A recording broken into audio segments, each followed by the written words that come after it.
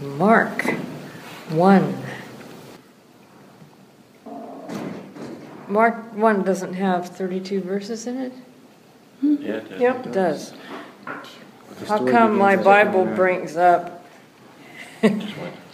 Oh, because I'm in Jeremiah still. I haven't gotten into Mark. The parable begins at verse 29. And so Mark 1 and verse 32. Okay, we read verse 29 last time. Let's start with verse 32. And Denise, would you introduce your husband, please? This is Cliff. Cliff. Okay, glad to meet you.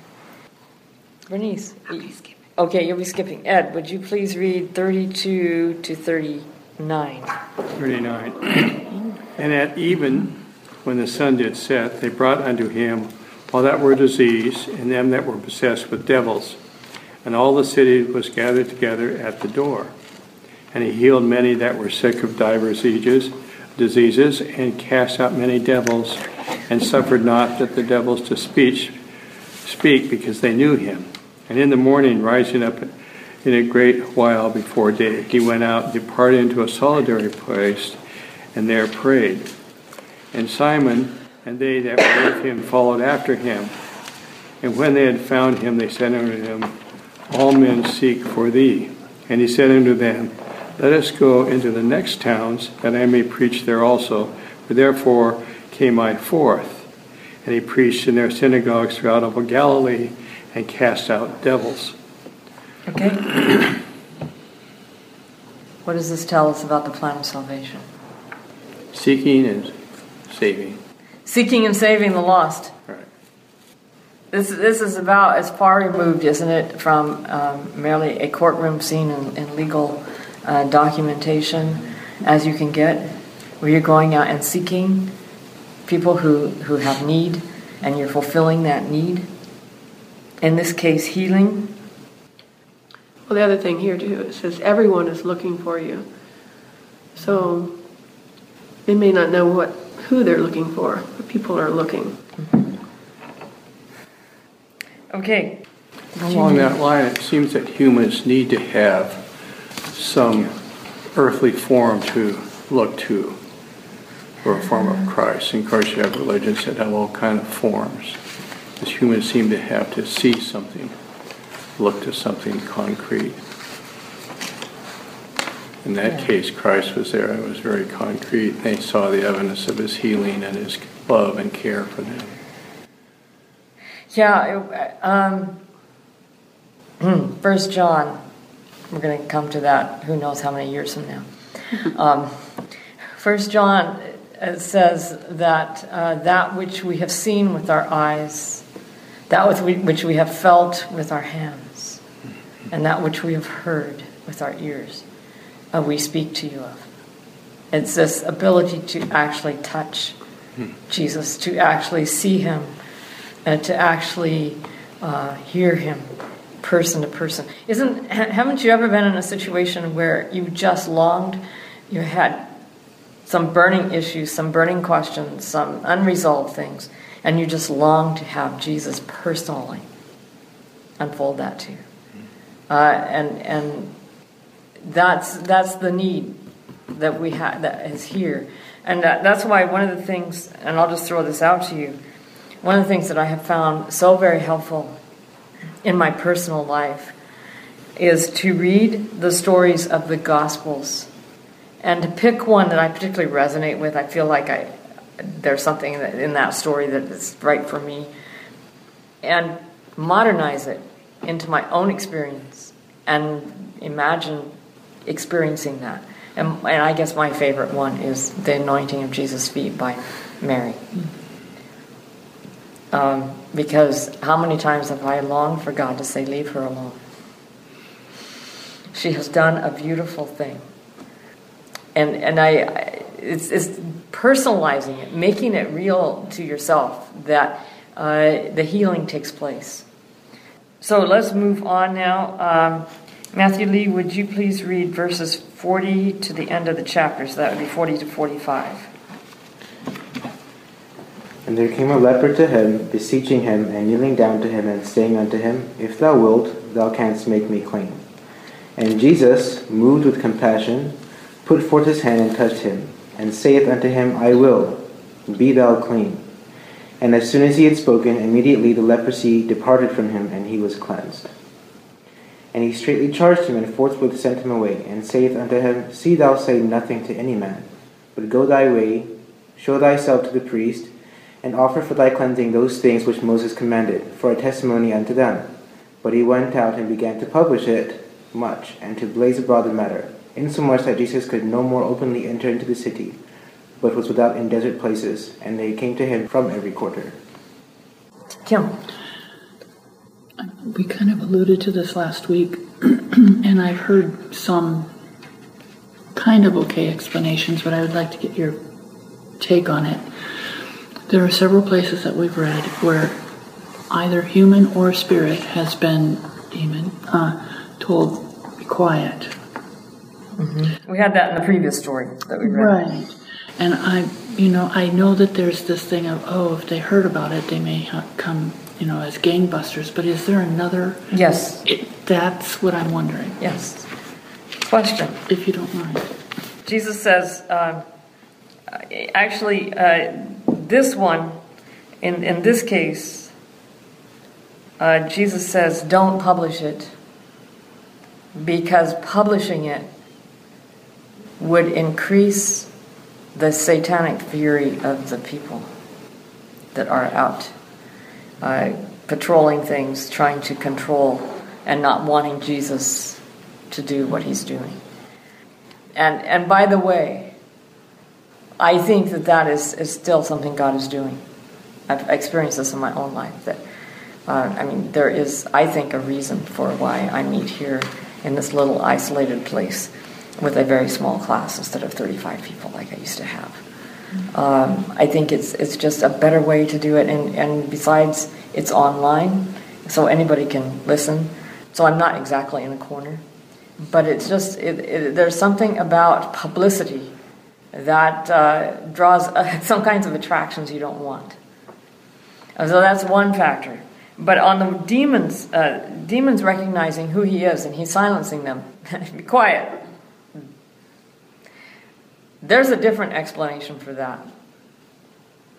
If you were Jesus, would you want the devil advertising who you were? That's kind of the wrong person to be telling the world, you're the Messiah, you're God. That's not the right publicity. I hope that answers your question. I went back to this chapter 1, verses 40 to 45. Just a brief minor note. We don't know for sure what the skin disease was. King James Version, of course, calls it leprosy. But as near as archaeologists and scholars can determine, it's not Hansen's disease, which is the modern leprosy. Now, the problem is that it seems to have the same kind of stigma. And so we don't know what it is. And I personally wouldn't mind if we found out we were wrong and that it really is leprosy, because it works so well. But as you know, this disease was called the stroke of God by the rabbis. So if you had leprosy or the skin disease, you had been singled out by deity to receive explicit and direct punishment from him. That's the way everybody saw it. The second thing I'd like to note is in verse 40, the King James Version says, if thou wilt, but my version says, if you want. If you want to. This has to do with, do you have the willingness to heal me? Apparently this is the first leper to come to Jesus. Why is he the first? Why haven't there been others coming to Jesus? Well, just what you said. It was the... Okay, maybe Jesus wouldn't even touch me, wouldn't heal me, he wouldn't have anything to do with me. And not only that, but to get to him, I have to go through all the crowds, because there are always crowds around Jesus. I have to go through the crowds, and the crowds aren't going to let me in. The crowds will intimidate me. The crowds will will scorn me, drive me away. Might even throw stones at me. Everywhere they went, they had to cry out, unclean. Yeah, unclean. yeah. And who's going to let them into a crowd when they have to do that? So how did this man even get to Jesus? Is a good question. Maybe he just didn't cry out, unclean, unclean, but he probably looked a sight, and they must have drawn away from him to avoid contact.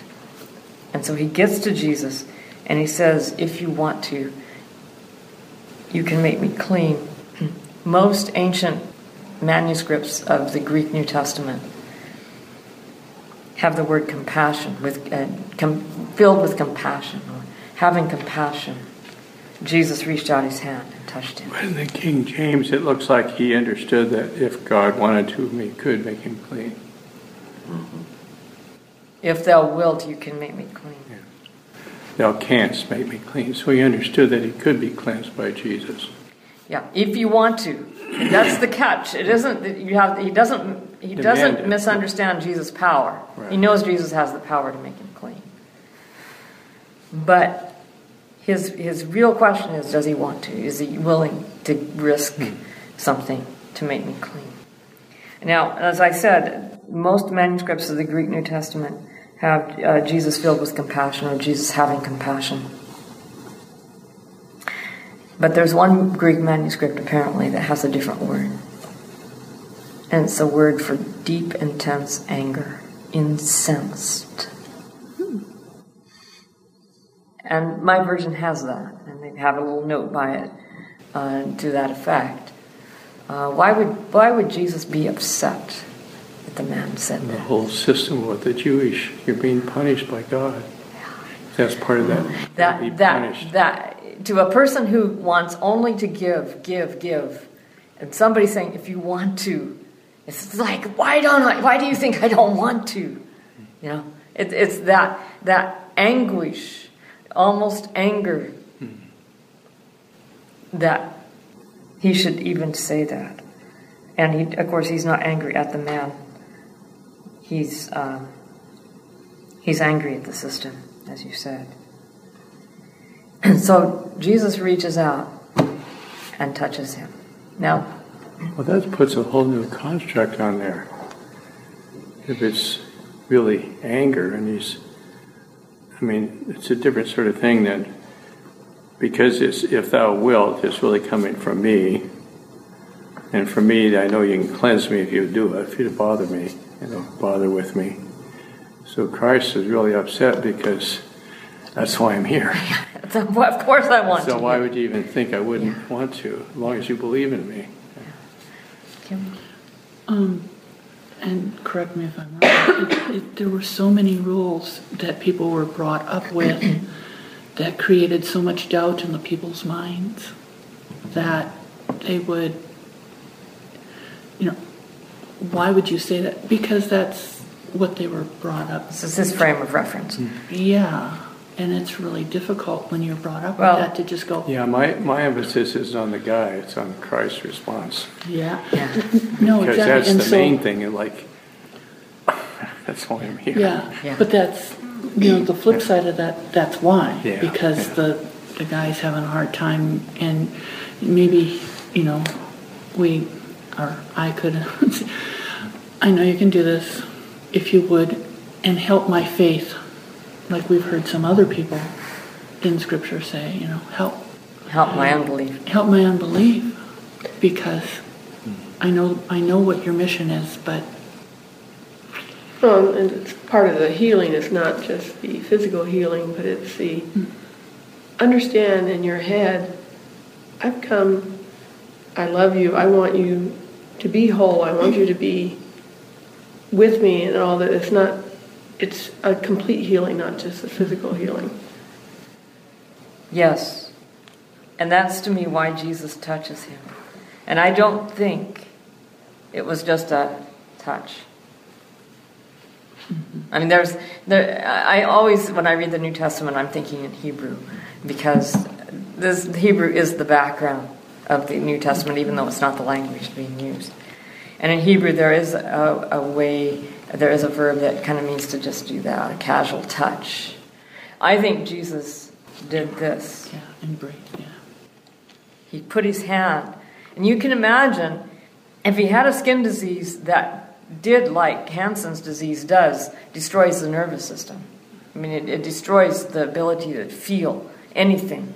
Can you imagine that the first thing that man senses or is aware of is the feeling of Jesus' hand on his shoulder?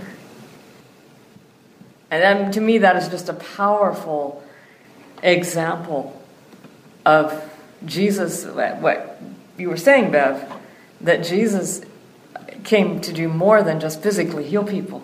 He understood that the deeper wounds and the deeper diseases were in the mind. And he came to restore that. And Jesus could do it so fast. I mean, how long does it take you with a single person? It takes a while. It takes a long time. But Jesus could do it so fast because something about the reality of Jesus was so real that it transcended everything else. Something to think about on the issue of touch. There have been studies on groups of babies. They touch, fondle, handle, do everything not just the necessary things like changing diapers, but holding, cuddling, playing, all that stuff. And then this other group of babies, all they did was the essential, just changing diapers, giving food. Other than that, they didn't do anything. And the babies started failing. They died. Actually, they died. And I have a actually very real story on that. In your book. There was an Adventist woman who ran an orphanage in some, I think it was Eastern European country. And I was told this by a military chaplain who served in that country and had talked to her and learned firsthand from her the story, and told it to me because we were discussing this. She had a lot of babies in her orphanage, and she had a lot of nurses who were taking care of the babies, and the babies were dying. And she couldn't figure out why one after another was dying. And so she went to God and she said, God, I don't know why my babies are dying. Would you please show me? And God responded, I guess, by an impression. He said, watch how the nurses take care of the babies. Do they love them? Do they play with them? Do they cuddle them? Do they tickle them? Do they interact with them? And so she started watching, and sure enough, all they were doing was doing the cursory, diapering, clothing, bathing, feeding, and so on. And that was it. And so she gathered the nurses together, and she said to them, from now on, it's not enough to just do what you've been doing. You've got to interact with these babies. You've got to play with them. You've got to touch them. You've got to hold them. You've got to cuddle them, sing to them, play with them. And the nurses started doing that. Her mortality rate stopped. So it's practically a fact. I think it's very well established that that touch is just, and we know that. I was just reading something online yesterday that somebody posted on Facebook, that a hug for 20 seconds raises the level of some chemical, and I don't remember now what it is. Maybe Ed, you can help me out on this. It was endorphins. But... It was endorphin, yeah. It was, it was antidepressant. So touch is extremely important, and you can imagine this man has been isolated and kept from people for how many years? Who knows how many years? And apparently the reason he comes to Jesus is that he figures Jesus is his last hope, and he has nothing to lose. He's going to die maybe within a short time, and why not take the risk? Why not bear the scorn? It'd be worth it. If he can make me whole, it'd be totally worth it. So he takes the gamble. And this is the result.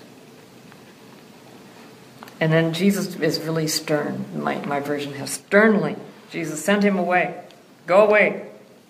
Don't say anything to anyone. Instead, go and show yourself to the priest and offer the sacrifice for your cleansing that Moses commanded. Now, I believe in another version, another gospel, he actually does go to the priest, but then he openly tells everybody. So what is he doing when he goes? Moses' commandment. He's going to do a sacrifice. He has to bring a sacrifice, and they have to examine him to see whether he still has leprosy. They're the judges. I understand the people. This was not God's original plan. It was his way of protecting people from this disease. So his original plan is the priests do decide whether you're a leper or not, and you bring the offering and so on. But this is about cleansing. This is not about judgment and condemnation.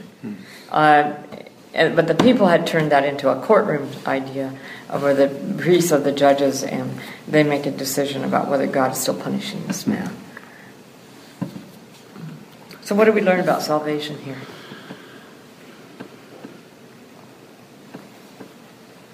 Is salvation from sin an emotional thing? That's opening up a can of worms. I don't think it can be anything else. Because the lies have really affected our emotions, and we're separated from God. We lack his touch in our life. Right. So it wasn't just a mental thing that he came to Christ. It was really an emotional. And of course, it doesn't tell us what he'd gone through before he got there, or his age, or anything. But at some point, he must have realized that Christ could cleanse him. So we don't know if he'd been studying or thinking it through, or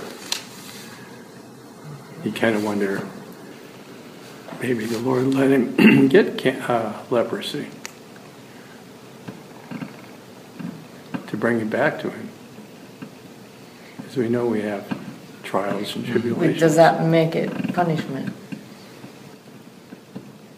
In my mind, it's not a punishment, it's the way of sin. There's going to be trials and punishments and problems and death and dying.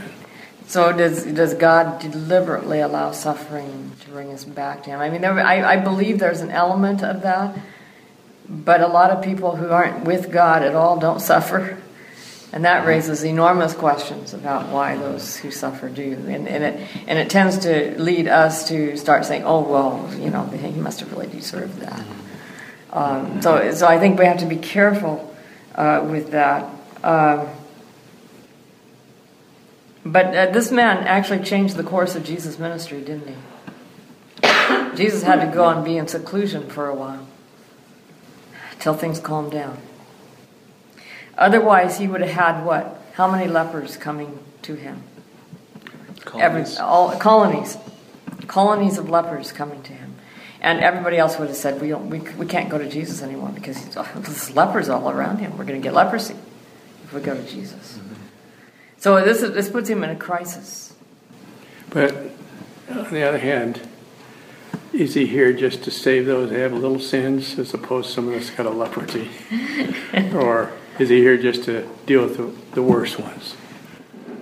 Isn't it nice? I mean, if you're talking about that kind of construct that he has to split, I think it's a very real problem for him to have to solve, but I think that's where it falls short of describing the gospel. No one has to stay away from Jesus. And Jesus doesn't have to hide out from anyone, because the direct communication now is direct between each person and Jesus. So this falls short of the ideal that no, he came to save sinners, of Paul says, of whom I am chief. Yeah.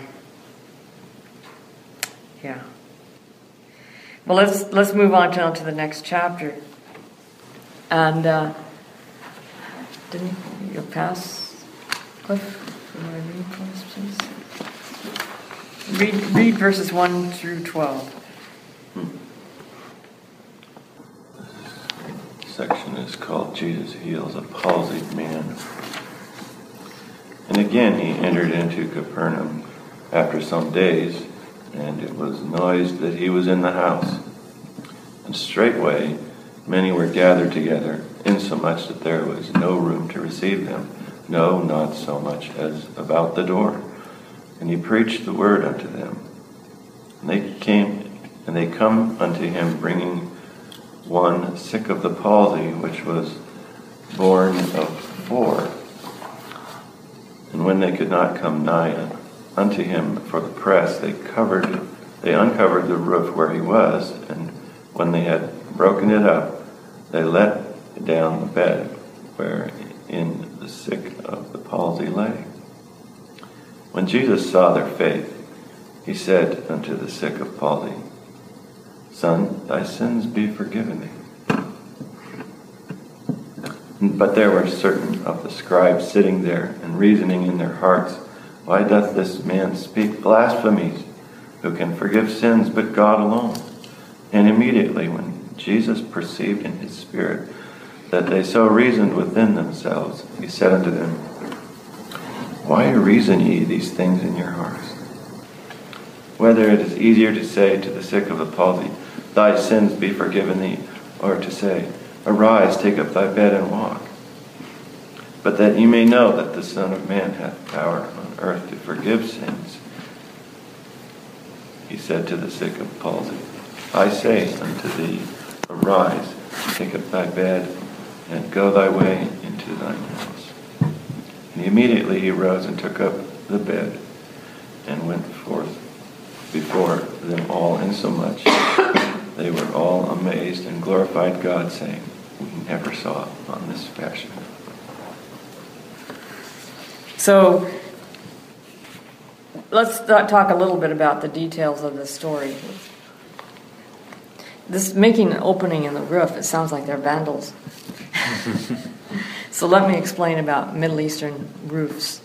I was familiar with this kind of roof in Hong Kong, where I lived for 3 years, because they're tile roofs.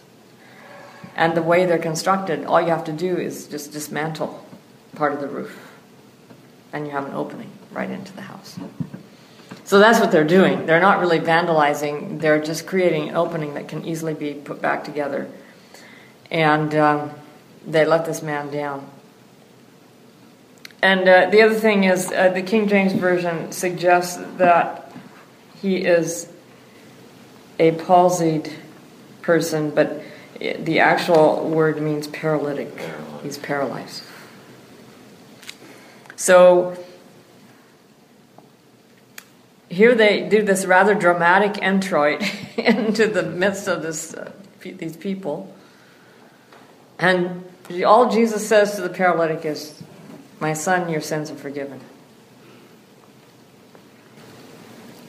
One of you will. He doesn't seem to say that, though, does he? He doesn't really say anything. Well, that's total different verbal response than with the previous man, the leopard. Yeah. So you focus on the healing, the physical. Yeah. Here you focus totally on his sins. Yeah. It must have freaked out the establishment. Well, it does. They're sitting there saying, he's blaspheming. Who can forgive sins but God? Probably just wasn't the leadership. Probably everybody was startled. Yeah. Of what are you doing here? It's one thing to heal physical, but They weren't expecting that. boy. No. They were expecting Yeah. But what his saying, your sins are forgiven him, heals him, doesn't it? What does that tell us about forgiveness? We think of forgiveness as almost synonymous with salvation, right? Mm-hmm. What does that tell us about forgiveness? Well, I mean, he forgives our sins before we even ask. Because the man never even asked to have his sins forgiven. He was asking to be healed. But Jesus sees our needs before we see them ourselves. And Yeah. What about the nature of forgiveness? It's it is all encompassing. If you forgive somebody, it heals not only what's been done, or hopefully restores. There's some restoration, but it also, doesn't eat at you anymore. It's a psychological peace you get if you can understand it that way. Some people don't even understand that. A lot of times we say, oh, if you say you're sorry, that means you don't bring it up again. It's like, that's, forgiveness is letting go of the penalty that you could inflict on someone for hurting you and giving that up to God. So when Jesus forgives his sins, he's giving up his right to punish this man? And that's why he's healed? No, that's human. That's our human part. What he's doing might be that he knows he's going to die for the sins in the future, and so giving this man a chance to repent could bring him back to him in salvation. What is the nature of forgiveness? It's covering it and putting it away. Is that all? Hiding it from who? Is Jesus hiding our sins? I don't think when he covers our sins, does he hide them from the Father so we can't see how bad we really have been? As I understand, we're supposed to be talking about life here and so forth, so we can't sort of cover the sins. We have to recognize what it did to us and the impact. So I don't think they're being covered in the sense of hidden. We get this from a certain reading of the word kippur in Leviticus, where kippur has two distinct origins, possibly. One origin we rely on the Arabic to discern, and it means kafar, means to cover. The other origin is Akkadian, where kupuru means to wipe off, to rub away. And the question is, which one is intended by that word, kippur, in Leviticus? And scholars come on both sides. There's some scholars who say, it's more related to the Akkadian. I think those scholars are in the majority. It simply makes more sense because Arabic is later than Hebrew, and if that's what we have to rely on, how can we know? So it makes more sense to go the Akkadian route, but the Arabic is still there, and some scholars still lean that direction. The interesting thing is that in certain contexts in the Hebrew Bible, it obviously does mean to cover, unless to cover means to rub in, instead of rubbing off, rubbing in. And I'm wondering if that isn't the connection, and that the word really is one word. And whether you have the kafar in Arabic or you have the kupuru in Akkadian, it really has to do with rubbing off or rubbing in something. And so you have Noah's Ark, where he rubs in the pitch. In fact, the pitch is called the rubbing in. The stuff you rub in. And my sense of things is that cover may be a misnomer. And that we really have this rubbing in, this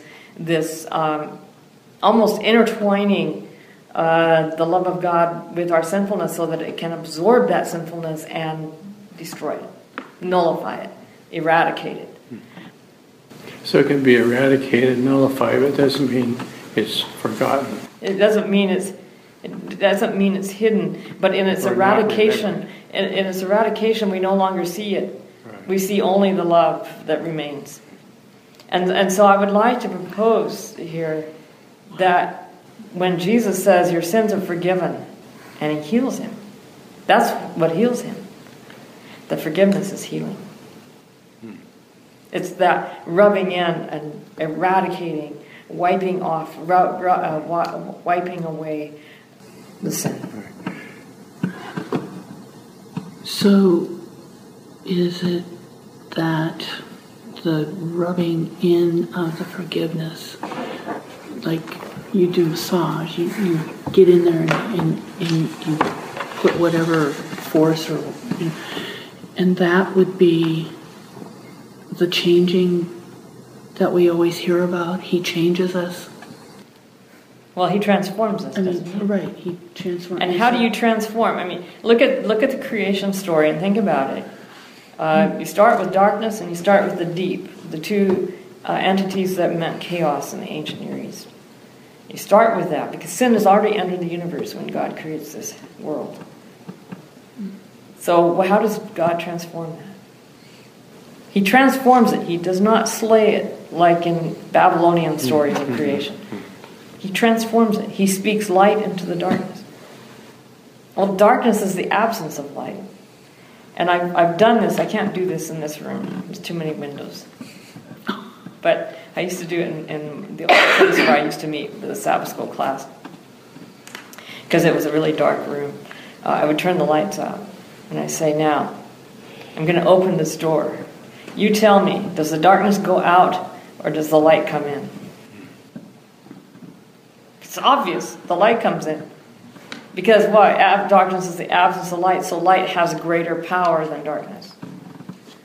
And so the light comes in. So when Jesus forgives sins, this is not a facade that he gives us to hide our guilt and shame. Dr. Sheldon? Yes. I see Jesus' practical way of thinking here in his response, and he says, whether is it easier to say to the sick of the palsy, thy sins be forgiven thee, or to say, arise, take up thy bed and walk. So for me, I just see Jesus as a practical person. Yeah, you know what it takes in the Greek to say your sins are forgiven? It's 3 words. In English it takes 4, but in Greek it's only 3 words. And you know, when Jesus says, get up, take up your bed, and walk, he uses 6 words, so doubles that, right? And then he says, finally, get up, take your mat, and go home. I believe he uses 7 words. So is Jesus just trying to take the easy route out? You almost sense a bit of humor in this, which is easier. It's easier to say your sins are forgiven. It's only 3 words. Whereas Jesus illustrated something. There's no difference between saying your sins are forgiven you and get up, take up your bed. So could we go back to what happens to the memory of the sin? Sure. Because that's a really important concept. If Christ has absorbed the sin, he's covered it in that sense. The way I heard it as a child is that then the sin is never remembered again. But I don't think that's true. The pain is not remembered and the impact is still there, the memory is still there. So when I'm working with, say, a rape victim, and they get to a point where they can forgive the sin and get a different perspective, I'm not asking them saying it was okay. Or the memory of that event is there, but the impact, the trauma, is not there. But what happened is still there. So I don't think Christ is taking away what happened. Otherwise, we get to heaven, all a bunch of kind of white, sort of something's walking around like. Well, how could we be sure we would not? I don't know what the issue was. I'm just kind of here. What happened here? Yeah. I mean, the memory is there, but the impact, the energy, the negativity, the anger, the sad, all the hurt isn't there. Christ has absorbed it. I experienced that with the situation growing up. That was very painful and repetitive. And one day I prayed for emotional healing. And it was like Jesus came and wrapped himself all around that and showed me how he would have treated me if he had been that person. And it was very fast. It was like seconds that he did it. It was like a zip file, you know, just zip through it. When he got through, I was whole. I was completely whole. I had already forgiven this person, but the pain, sting, the whole thing was gone. But now, I still know about it, and I can go revisit that, but it's not worth it. You know, it's gone. Exactly, that's what I'm saying. So the memory is still there, but all the energy is not there. And I think that's a real important distinction. Otherwise, as they got older, No, I've never believed that we suffer amnesia when we get to heaven. The whole purpose of God letting the sin problem work itself out would be lost if that were the case, because we would not learn anything from it and we'd go and repeat it all over again if we had amnesia. So in chapter 5, Yes. it says, when Jesus saw their faith, is that what prompted him to react? No. Because his focus, it sounds to me like his focus was on their faith versus the palsy. Well, Jesus often says, "Go in peace, your faith has made you whole." Why would he say that? Because you have to come back to God. So you've come back to me, so. That's made you whole? Yeah. What is the importance of faith in all this? Well, our decision.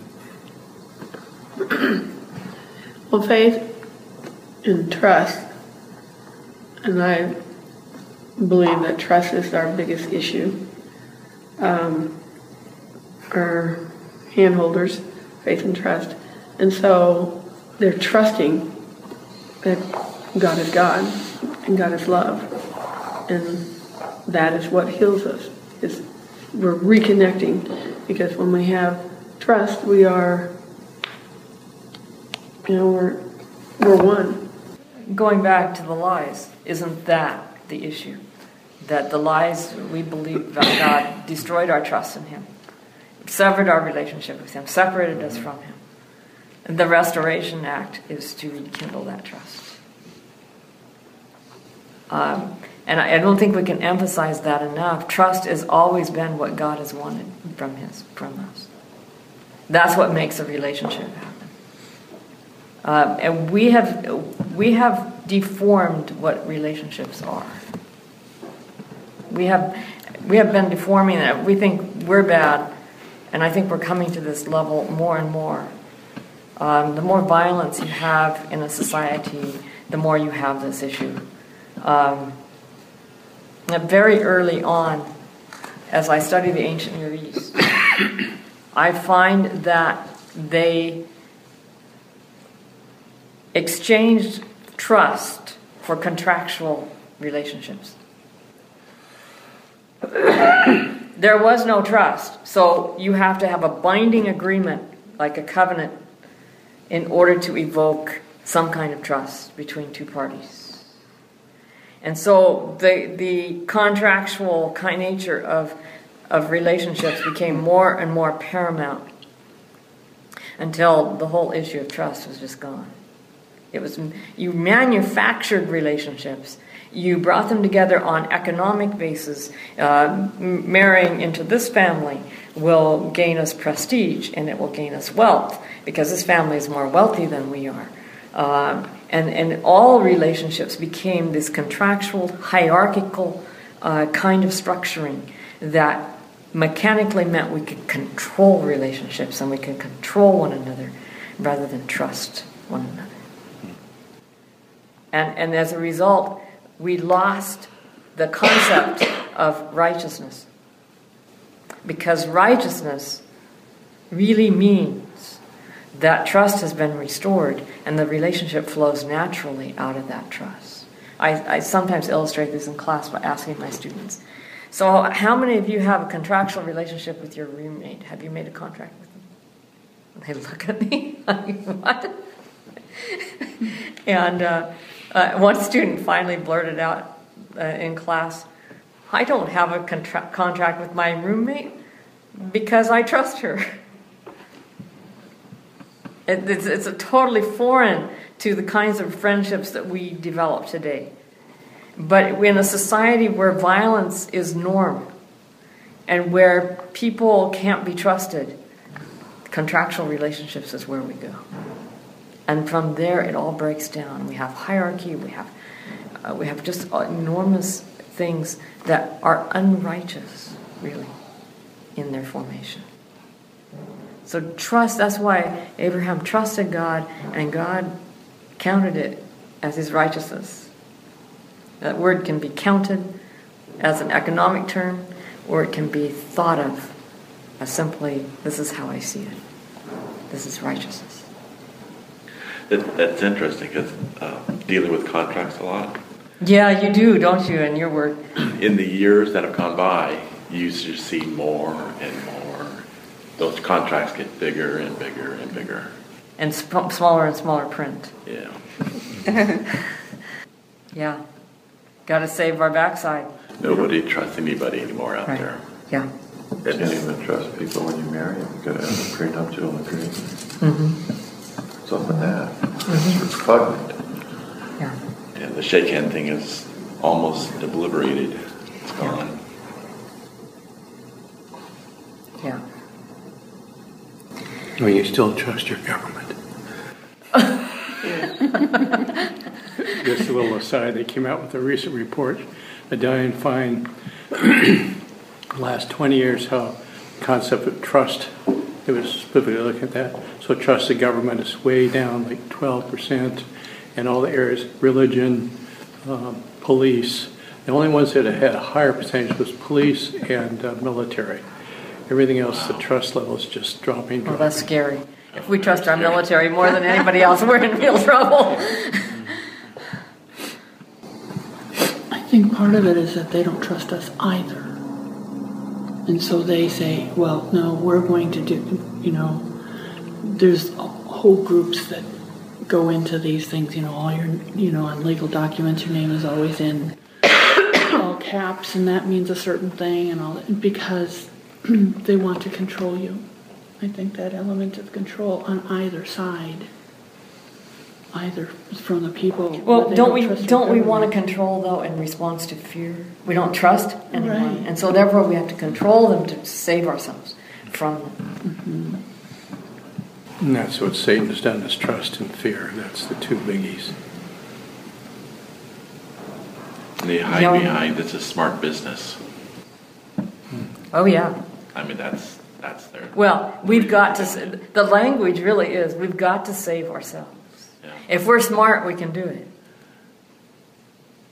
And that's what leads to the works thing. We don't trust God to save us, so we try to earn our way through doing works.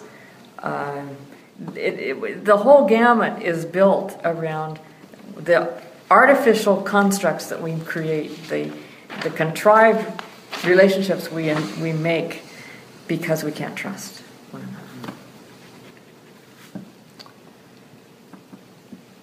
Well, that's a very good note to end on. We have 2 minutes, and I don't think we want to go through. But I think we're headed for something that will really help us when we come to Romans, since Paul emphasizes trust. And keep in mind that the Greek term for faith means trust. There's no different word for trust in the Greek language like we have for faith. So it's about trust. In fact, if we were to translate the Bible the way I really think the language should be translated, it would read very much like real relationships being broken down and being reestablished and so on. So let's recap what we've talked about. Jesus forgave his sins, and that was an act of healing and restoration. And to him, it is no different to say, I forgive your sins, than to say, pick up your mat and go home and walk. So forgiveness is healing and restoration. And it is our faith, our trust restored in Jesus, that allows that healing to take place internally. Keep those in mind as we move along, and let's have our closing prayer. Gracious Father, we ask a special blessing on us as we go our separate ways, that you will renew our trust in you, that you will establish it by the very fact that you can be trusted, that you have given us ample demonstration that you are a trustworthy God. We pray that you will draw us close to you, that you will rekindle our faith and grow it and that you will forgive our sins, and in that forgiveness, make us whole. We thank you in Jesus' name. Amen. Amen. Amen.